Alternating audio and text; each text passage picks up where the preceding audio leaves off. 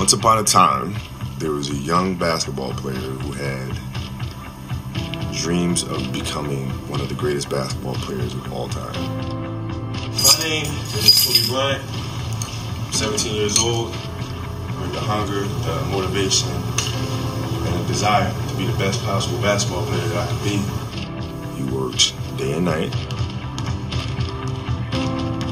every day, for years and years and years and years and years. And as time went on, 20 years had passed, and he felt that he had accomplished all that he set out to accomplish.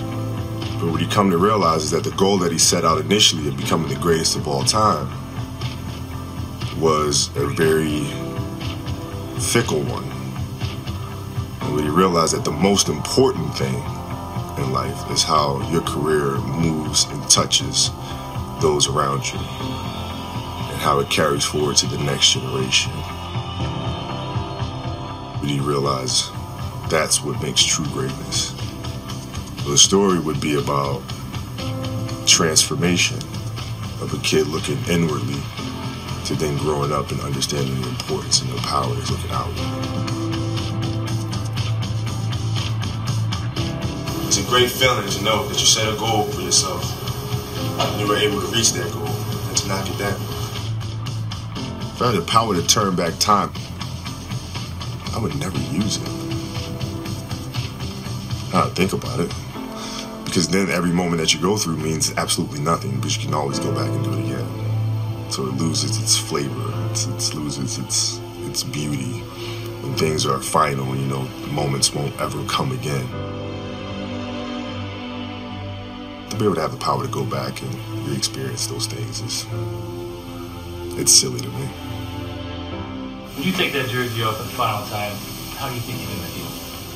Very at peace with it, and I'm very thankful, for the 20 years that I've had, and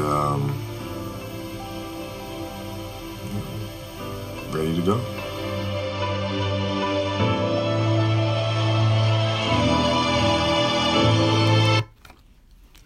So I'm listening to Kobe Bryant, and I'll be the first to admit I was not a Kobe Bryant Los Angeles Laker fan. I'm a diehard, since 11 years old, Boston Celtics, Larry Bird, Paul Pierce fan.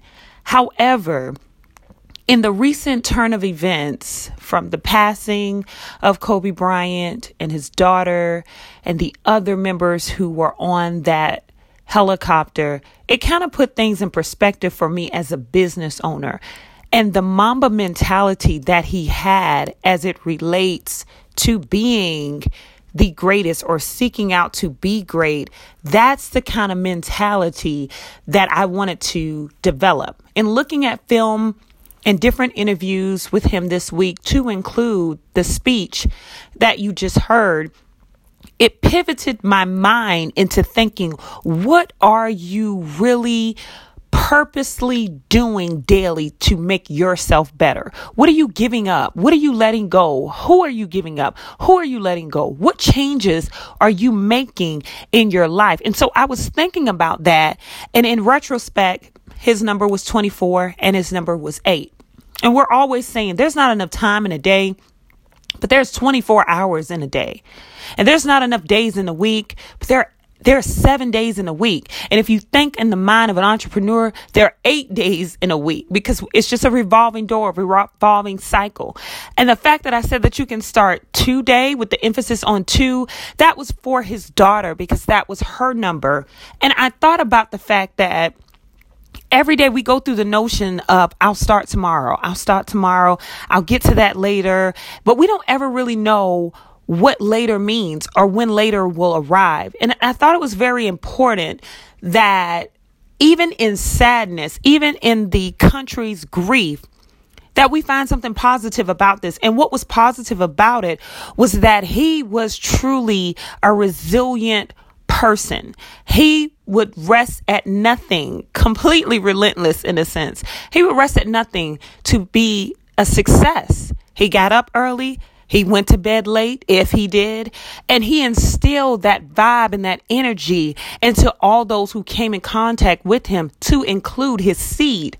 And I just thought that that was very profound, very powerful. Wanted to come on, especially to my Los Angeles audience, my California audience. I'm humbled by the fact that you all are even listening. I'm grateful for that. But I wanted to let you know that while the entire country and all over the world shares in the loss of such a huge giant and such a pillar in fatherhood, a pillar in marriage, a pillar in professional sports, a pillar in entrepreneurship, a pillar in Academy Awards, while everyone is celebrating the entity that he brought focus to in their lives, I'm celebrating the entrepreneurship of it, the business side of it. And he has taught me this week, despite seeing him come into the league when I was in the 10th grade, he has taught me this week, 22 years later, that all things are possible to those who believe. He has taught me that we can do more in little time that we're given. We can do more with less. He has taught me that resiliency needs to be your number one goal when trying to achieve your goals. And he has taught me the importance of balancing all of that with family. So I want to encourage you all in the business community that you can get it done. Whatever your dreams are, you need to write those down, and you need to pivot and move in the direction of your goals. And you don't need to let anyone stop you, anyone come in contact with you with the negative mindset, negative thinking. Eliminate all of that. If you did not have a role model or a real model up until Sunday, now you should. Whether you are of any ethnicity, of any gender, as of Sunday, you should see a man who at no cost put himself in a position to be this dominant force that we are all saddened by losing, as well as continuing to uplift and encourage his family, his friends, each other, to include ourselves. I want you guys to think about the fact that there are 24 hours in a day. It can be done. It will be done. And if you need to, think on the mentality that there's 8 days in your week and focus on that. And when does that need to start? It needs to start today. Sending a rest in peace to the late Kobe Bryant, as well as his daughter Gigi. May you guys please rest in heaven and know that God doesn't make any mistakes. You are loved, you are liked, but most importantly, you are valued. Thank you for this podcast today. Thank you for listening. See you guys.